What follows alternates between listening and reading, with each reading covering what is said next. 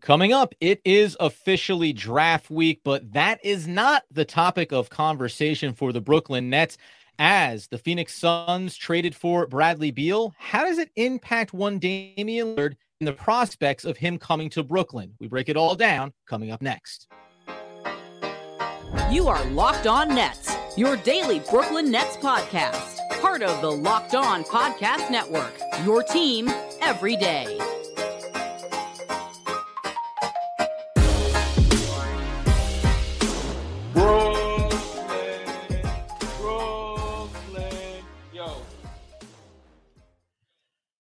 Yes, my friends, it is the Locked On Nets podcast right here on the Locked On Podcast Network. It's your team, the Brooklyn Nets, every single day. Over there, you're going to find Doug Norrie. He's the owner-operator of DFSR. For all your daily fantasy sports rankings from DraftKings to FanDuel, he's got you covered. I'm Adam Armitt, breaking down the New York Football Giants on the One Giant podcast with my boy, Andy Mack.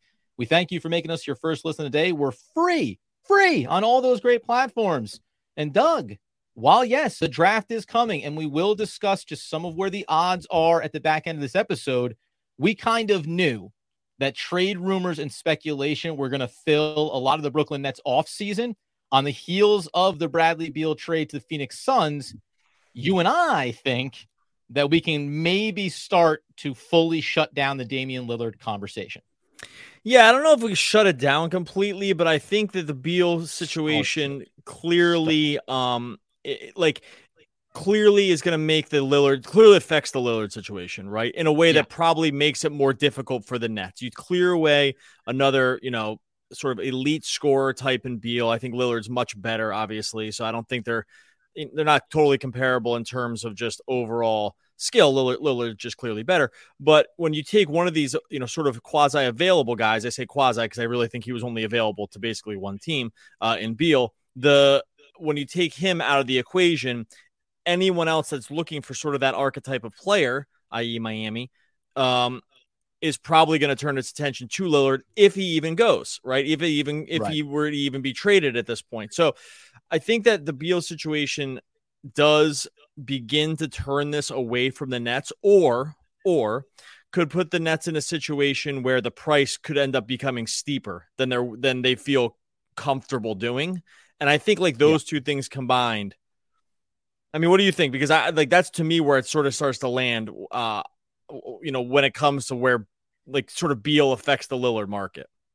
Yeah, and it's funny because coming out of the Beal trade and seeing that you go, hey, this is just a salary dump effectively, and the no trade clause played such a big factor in that for the Washington Wizards, and they have a new structure in place, new front office, right? A lot of things are changing for them.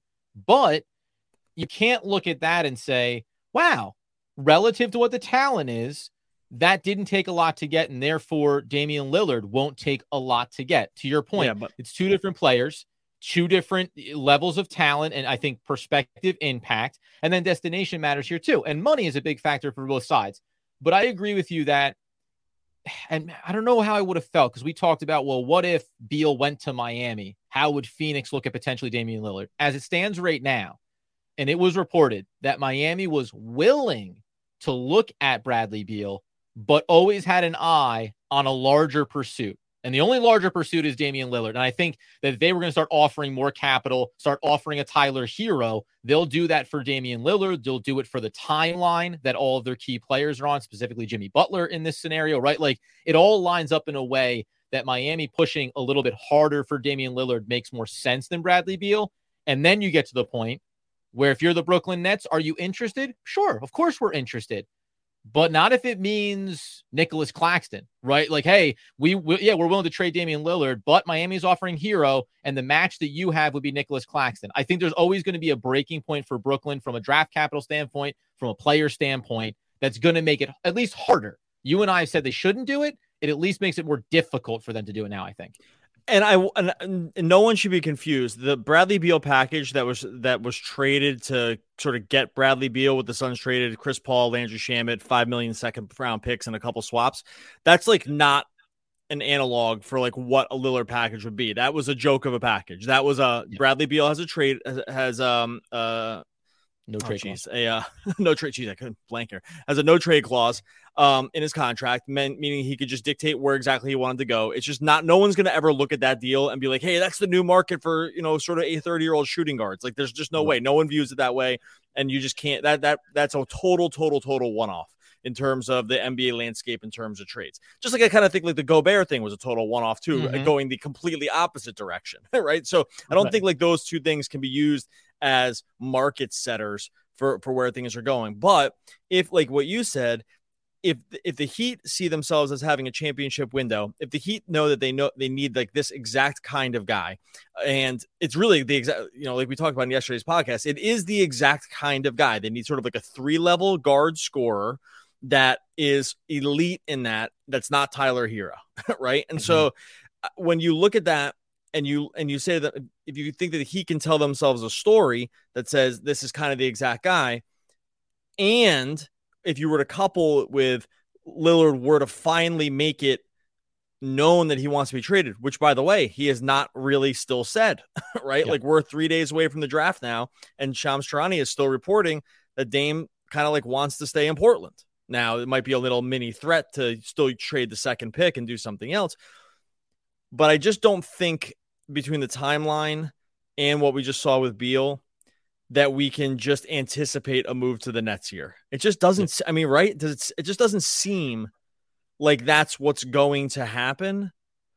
And I've been wrong about these things in the past, but no, it's funny. And I third pick for Portland, not number 2 there at the top of the draft. Yeah, which I know you knew. We all know you knew. But I'm struggling, buddy. Couldn't think of a word. No trade. Got the pick wrong for Blazers. What else are we gonna do? 6 minutes in, 2 pretty high profile mistakes in terms of like absolute to use basketball parlance, layups for what I should have been able to just pull out here. But we're struggling a little bit. It's okay. The worst part is that I've watched as I try for the third time to cut Doug off, which is always an aggressive tactic, I think, when you're on a podcast.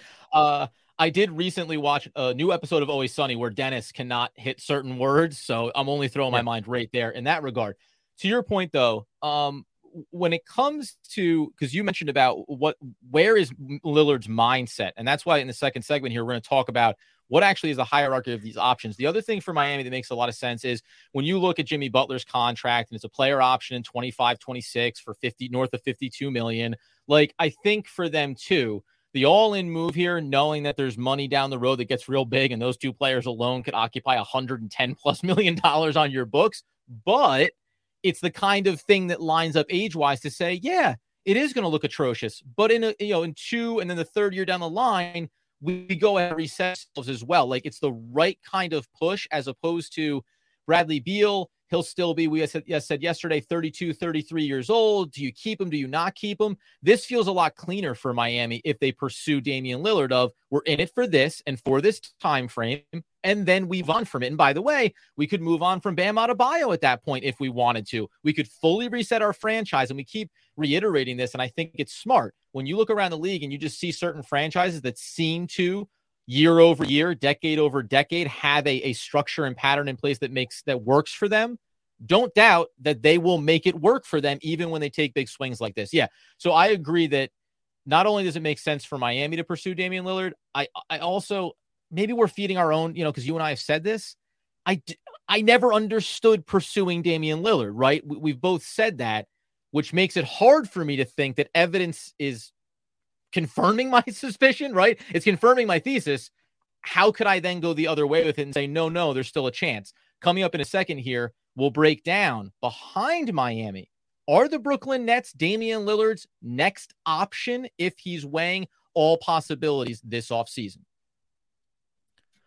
All right, before we get to that, the show is sponsored by BetterHelp. Look, you got to be spending time on yourself. In a given week, are you really spending all the time you need on yourself with all the things you got going on? You got relationships, you got a job, you might have kids. All this stuff can just sort of pile up on you. This is where it's great to have BetterHelp step in.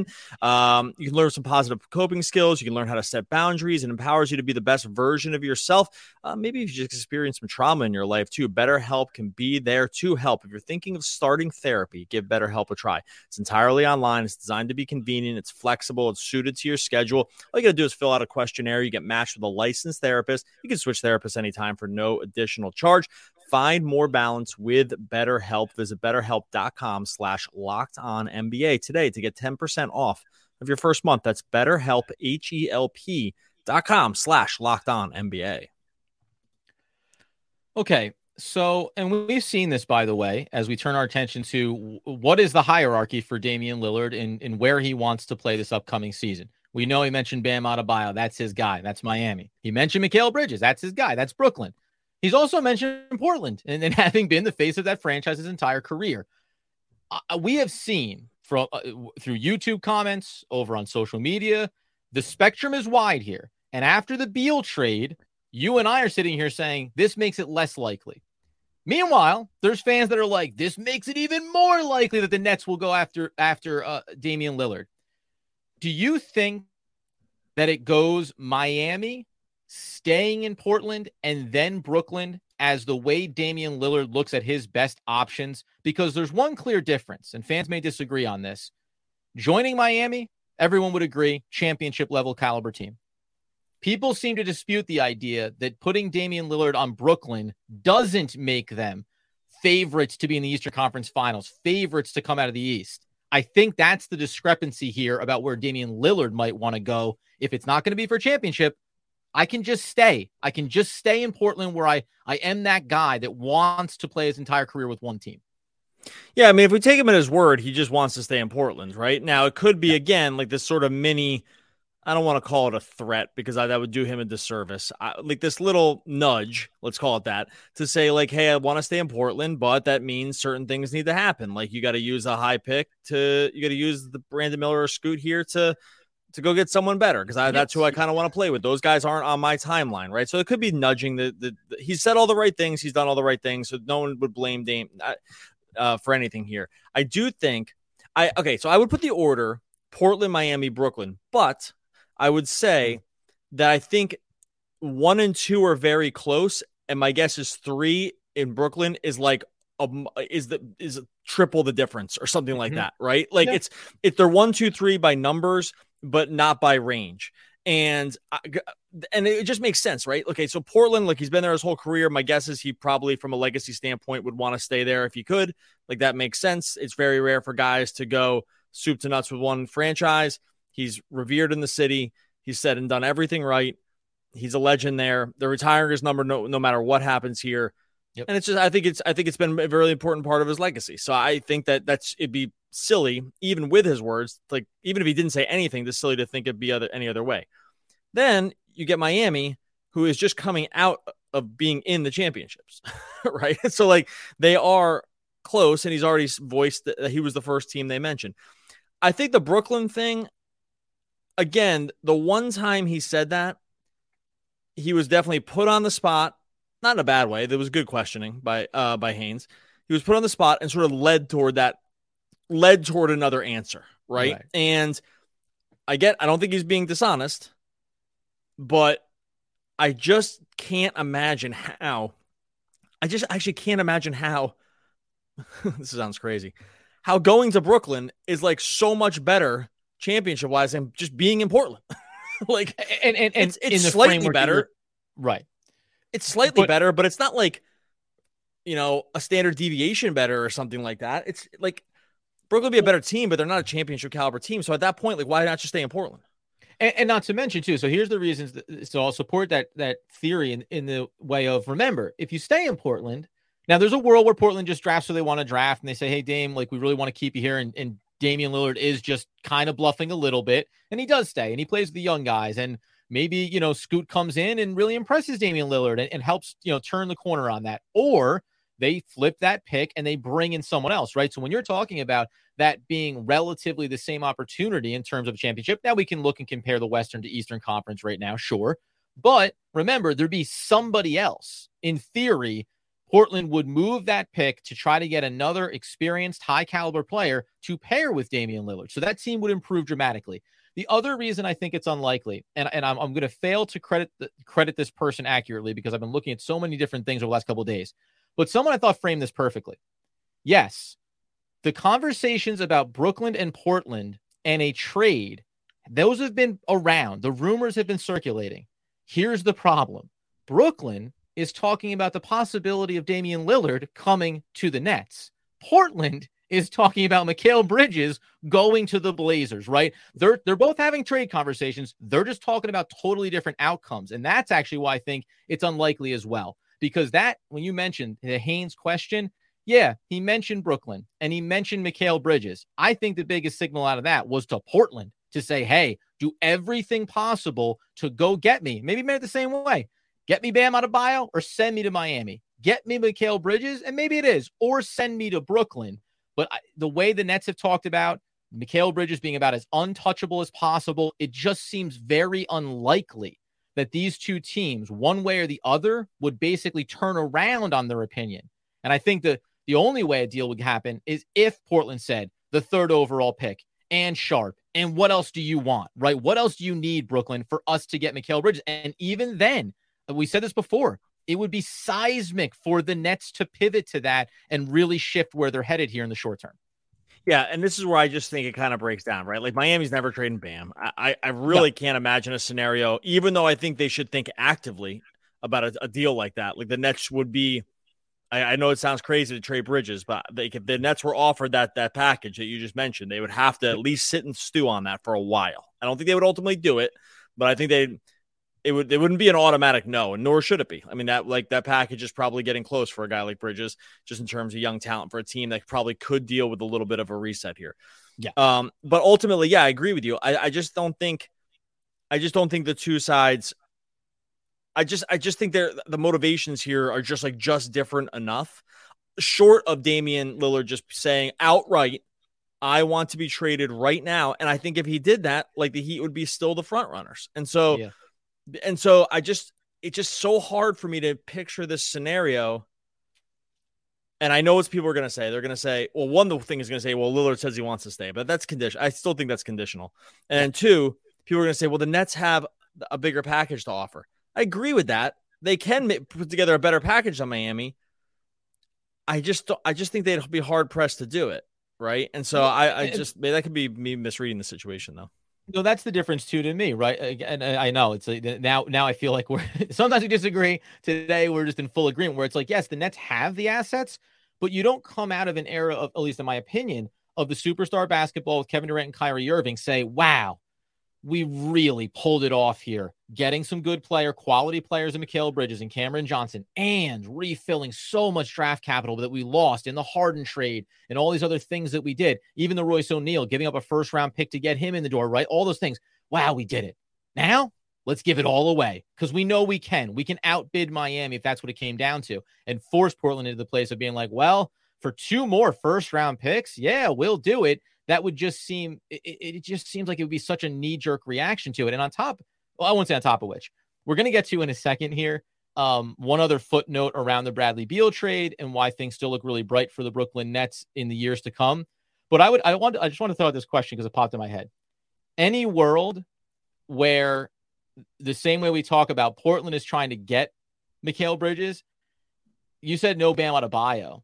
Is there any world where like a Jimmy Butler going to Portland? No. Like, where Miami would entertain the idea of like, oh, we can get like younger with Shaedon Sharp or younger with the 3rd overall pick. And, like, yes, we've been in the finals here, but we at least see the needle that we're threading here. And Jimmy's 33 years old. Like I did just wonder on that for a brief moment of like, yeah, the deal's not great going that way. Okay. Flip the script. What does it take for Jimmy to come here with his big contract, knowing where the CBA and everything else is? If they got bounced in the play-in, or if they got bounced in the 1st round, I'd say maybe. We'd be having a totally different conversation about Butler. Yeah. You get to game 5 of the finals and you just can't do it. So I think I get what you're saying because you're like, hey, the NBA is getting weird and we're definitely getting in weird territory here. Like Zion Williams can get traded. It's all over the place right now. So I agree. The weird sentiment, I'm definitely here for that one. Just the optics just don't work. Like you were so close. You were as close as you can get. And yeah, that's all. All right. Let me hit up. Brain, thought comes out of mouth, Doug. That's the way I work, but we'll get into it's all good, baby. Some great safeguards for the Brooklyn Nets and the Phoenix trade, and also updating those draft odds. All right, before we get to that, can I tell you about our friends over at Ibotta? Look, you want to put a little cash in your pocket right now just from shopping, groceries, school shopping, getting a little something for yourself. You're already doing it. Why not get cash back? You can get it with Ibotta. Watch that closet grow after purchasing all the season's latest trends. You know me, always getting in those trends. How about watching your cash back grow with each purchase with Ibotta? You can earn cash back on every shopping trip. Ibotta gives you cash back on hundreds of grocery items, from produce to personal care to pantry goods. You just link your loyalty account, upload your receipt after you shop, and get your cash back. It's that easy. The average Ibotta user earns $120 in real cash back that could cover the cost of the entire trip. Right now, Ibotta is offering our listeners $5 just for trying Ibotta by using the code LOCKED. When you register, just go to the App Store or Google Play Store and download the free Ibotta app and use code LOCKED. That's IBOTTA in the Google Play or App Store. Use the code LOCKED. Download Ibotta today. Hey, friendly reminder as well, as we continue in draft week, we're going to be having it all over. You go search Locked On NBA, NBA Big Board with Rafael Barlow. A ton of great coverage, including live coverage on draft night. So be sure to check that out across the network, as all the local guys will be reacting to their picks, and obviously some seismic trades for the Brooklyn Nets. One footnote coming out of that Beal trade, because you and I, and we said it, we preempted that episode by saying we recorded that a little bit down, but guess what? Everything we said was 100% correct. Now, on the back end of it, though, it's worth noting that we framed it as the picks only get better. These are only juicier. Some people were concerned, and rightfully so, by the way, around, well, what about the CBA and how the diminishing value of the assets, right? Because if you go over the second apron multiple seasons, now all of a sudden you get bumped to the back end of the first round. That doesn't happen until 2031, 32. So all of the Nets draft capital they got from Phoenix, no matter what Phoenix does, from here until infinity, is not going to change what it will look like if the Nets pick there in those back end years. Really, it wouldn't matter anyway. It wouldn't matter anyway, because those picks, it doesn't push the traded teams' picks into it doesn't push the tradee into that range. It only pushes. Right. You keep your same odds if the pick is conveying to someone else, and that other team gets it, and then you can't. Otherwise, it'd be insane. No, of course not. Of course, it's the easiest fix. It's like a total no-brainer, and I'm pretty sure it's in the term sheet. But either way, it wouldn't be a problem, and it's not a problem anyway. It doesn't matter. Phoenix doesn't have another pick that they control till you and I are into the old person's home. So it's gonna be it's gonna be a little bit. A quick note here, not even quick note, but we'll close out on the draft board. Remember, going back to about a week ago, a little over, Doug went ahead and compiled all of the mock drafts, where the percentages were heading and where the Brooklyn Nets stood. Because yes, guess what? With all these trade talks happening, there still is going to be the draft. Obviously, the odds they are shifting, and I think if we read the trends, Doug, they're going to continue to open up. However, one name still remains atop the percentage board for the Brooklyn Nets that you and I are just not going to be happy about. Well, the odds shifted, but they didn't, not with any clarity. They just got smoother. No. Like it just really, if anything, there's less consensus now than there was before, which really does lead me to believe, and I could have known this before the last one. And this one just hammered it home even more, is that this is dart throw territory for a lot of people here, this many days out, and maybe all the way up till 7 p.m. Eastern or 8 p.m. Eastern when the draft starts, right? We're gonna be. I really don't think even in the top 10 it's kind of all over the place. When you get down to here 21, 22, it's really kind of anyone's guess. The two guys that are showing up the most right now in terms of just mock drafts for the Nets, Chris Murray, 13.2%. And that's, I think that represents 3 mock drafts. That represents 5. And then Jet Howard represents 5 also. And then Gigi Jackson is at 11%. And then it's just kind of a smattering of different guys here between, Noah Clowney still hanging out there, Derek Whitehead, Ben Shepherd, Bryce Sensabaugh. Ryan Repair. There's more too. Point being though, how do you feel about this? Because we're looking at this now. There's no clear indication that the Nets have their eye on them. They've been kind of a vault on stuff like this in the past anyway, but I actually think it speaks to the Nets, and I think it actually speaks to the rest of the league, because it's not like anyone else's picks are honed in here either. Like some of these guys would start dropping off if you had a clear sense of who other teams were going to go for, because they'd be like, hey, they would just start dropping out of mocks because they're going to team X. But that's not the case either. Right? Like there's no consensus on other teams either. There's not even consensus on one or two. On 2 or 3 right now, even though it looks like it's going to be Scoot 2, Brandon Miller 3. But like this draft's fascinating. Yeah, and there's what's interesting too. So we mentioned a team like Dallas before because they could go either way. They could be drafting at 10, they could be trading out at 10. A guy that we've talked about before and scouted in Coulibaly, all of a sudden it was like in 7 out of 10 mock drafts, he's going definitely in the lottery and maybe pushing closer to 10 than to 14. And the fascinating thing to me there is, to your point about, one, if you knew where certain teams were picking or where they were leaning, then you would know based on more ready now players versus projects. And then you could kind of categorize the teams in behind them and what their need kind of looks like. But the other thing is, what I find interesting is, and we talked about dreaming on the Nets trading up. So Jett Howard, for example, has been moving up the board a little bit. Like he's closer to 20 than to 25 than he was maybe a week ago. A guy like Ryan Rupert is maybe inching up a spot or two. Now, the problem is, are the Brooklyn Nets trading up? Then these guys, it's just them chasing these players, right? Or the mock drafts chasing where the Nets are going versus the Nets are standing pat and some of these guys are elevating out of there. When I bring up Coulibaly, we said this before, in and around the 10th pick, it does become interesting because to me, we said Anthony Black's name before. We haven't said Taylor Hendricks because he was very much cemented in the top 10. He might be coming down a little bit. Other names, Derek Lively is kind of shifting a little bit.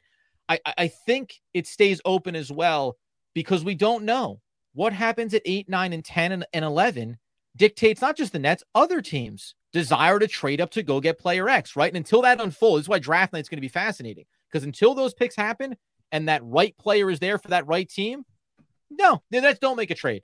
Not because they didn't want to. The guy got taken a pick too soon, right? And then they stand pat at 21 and 22, and we turn our attention to Royce O'Neal and Dorian Finney-Smith and what happens there. So at least from a Nets perspective, there's 5 ways that draft night at a minimum could go for them, and I don't think we're going to know until it's actually happening. Yeah, and look, and our friends over at FanDuel have this laid out in a way that's actually even easier to think about it in some ways, especially around some of these guys that are projected to the Nets, right? So I agree with you, one, because we're around the 10th pick, number 10 pick overall is where the odds really start sort of flattening out on some of these guys. Up until that point, it's pretty locked in on 1 through 9. It shifts it around a little bit, but there seems to be sort of consensus around those 9 picks, right? Ending with Anthony Black. After that, though, the odds get pretty smooth because you don't really know. It's like Derek Lively, Coulibaly, Grady Dick. Like they're all kind of in the same range, right? Kobe Buffkin's right there too. Taylor Hendricks, enough like starting from plus 300 to plus 550. They're all kind of in that range, which means it's kind of like we don't know. Anyone could go there. They all kind of make sense. What I do find interesting, though, if you go scroll a little bit further down on FanDuel, they have you can bet, and this speaks to your Jett Howard point, is that they have where you can bet the top 20 picks. Who's going to land in the top 20, which why is that important? Because that's now out of the Nets range, right? Like, right. So if you're going to land in the top 20, we can say firmly that you are no longer going to be available when the Nets pick. The 2 highest guys on this one are Clowney at minus 250, Jett Howard at minus 165, which means minus 165 is like about 60% chance that he's going to get drafted in the top 20. Like I'm just doing the back of the napkin odds on that, but that's about where it is, right? So now you're saying, well, 40%, according to the betting odds, and these places stay in business for a long time because of this, like according to the betting odds, there's less than a 40% chance that Howard will even be available by the current odds for when, and that's why it's nice that they get the pick right here because we can just have the cutoff line right here at Jett Howard. Leonard Miller plus 100, so we're looking just about even. Chris Murray plus 210, which means could still land there, but still 30% chance he's gone. My point is, even these guys that are highly projected into the Nets range, by some betting odds, they're not even going to be there, right? Well, so I don't know. It's interesting. And when you project, so then it's like Jett Howard. Well, you project him that high, and you project Chris Murray. I understand it's like this is 1, this is 2, this is 3, this is whatever. But that delineation is saying, Well, Jett Howard is the trade up guy. If you're getting him, that's the trade up guy. Yeah. You're not getting 2 picks, right? That's the you package and move up a couple of spots to make sure you get that guy. If you stand pat, Leonard Miller, Chris Murray, I'm sure if you looked at where Whitehead stands right now, that's probably very favorable odds to be available there, right? So there's the comfortable range, and then so these scenarios we talk about, then there's the trade up range. If you want to just marginally move up to get that player that you're concerned could be gone by 20, that's the move versus, a more sizable one, which isn't even really being talked about. It feels like at this point, because you had Derek's percentage as well, which is taking a tick up there in the overall mock draft chart, right? Derek Lively, you said? No, Derek Whitehead. He was like, Derek Whitehead. Yeah. So yeah, sorry. He's another guy that's projected to the Nets. He actually probably fits right into where the Nets would pick based on the odds, because he's plus 750 to go in the top 20, whereas plus 750 is like about, not 10% chance he's going to go there, something like that, 12% chance. So like, but he would fall probably right back into that range, because if these other guys are going to be there, then you can say he's enough to put, like, let's put it this way. He's good enough to consider in that range, but not good enough to really go. It would be not that probable for him to do it, but it's not like every guy's listed in this range. So he's like considered in the range, but not there. And I think you make a really good point about just like overall draft capital. The Nets cannot package 20 and 21 and move up to like 9. Like, it's not possible. Those picks are not worth enough, right? The pick 20 and pick 21 is not enough draft capital to move that far. 20 and 21 moves you from, like you said, those places to 15, 16, 7, something like that, probably in that range if you were going to do it. So I think this all speaks to wide open with a concentration around probably names. We probably mentioned who the Nets are going to draft probably in this list somewhere in the last 5 minutes, but honing in on who it's going to be is still tough. So I'll say, to close, my last thoughts are, one, that remember, picks remain strong with the Phoenix trade of Bradley Beal, that we feel even more strongly that Damian Lillard is not coming to Brooklyn right now. And I'll just do it because I like to plant my flag on something too. We mentioned Anthony Black. Like, if he was falling, that's the 21 and 22 and Dorian Finney-Smith to get to pick X to maybe get one of these guys. I do just want to add in that if Taylor Hendricks is there at that pickable range for them, especially if they're going to move Dorian Finney-Smith, he's a guy that we talked about, backcourt players that make all the sense to move up for. I would also move up for him because the skill set makes a lot of sense. The shooting makes a lot of sense. The size, the versatility defensively, like, that's a guy that checks a lot of boxes that you could very easily see swap out an old veteran, bring in a very NBA ready type talent that I would be willing to make that big move, and then maybe look at a Royce O'Neal trade to get you back into those 20s for a Buffkin if he falls to, in that range there as he maybe slides, or a Whitehead, whoever you may like. Yeah, and those guys, like in that, we'll close it out here, but like in that 14 and 15 range by the odds is basically Hendricks and Cason Wallace, right? Like, that's where those guys are sort of living right now in terms of odds. And maybe we won't take that big change. Yeah, maybe 21, 22 will be enough to get a Hendricks depending on where he falls. Yeah. It could be. It certainly looks like that. Okay, we're going to get out of here. A couple just programming notes. You have to be subscribed over on Locked On Nets YouTube. Adam is going to be at the draft as a credentialed media member. He's going to be live there Wednesday, live there Thursday. We're going to be doing a bunch of draft stuff during the whole time. We're going to have the regular podcast feed, but that's like one podcast a day. The draft stuff is going to be a lot of live stuff. It's going to just be extra. It's just be more. I should just say YouTube equals more. So you have to be subscribed to Locked On Nets over on YouTube to get our, sort of very timely, completely live backstage access in the media pit going here for the draft on Wednesday and Thursday. So make sure you are subscribed to Locked On Nets over on YouTube. Hey man, this NBA offseason is going to be weird. And I never set out to be weird. It was always other people who called me weird. That's Frank Zappa. Oh, one of the all-time great poets. We will be back again tomorrow. I'll talk to more Brooklyn Nets basketball.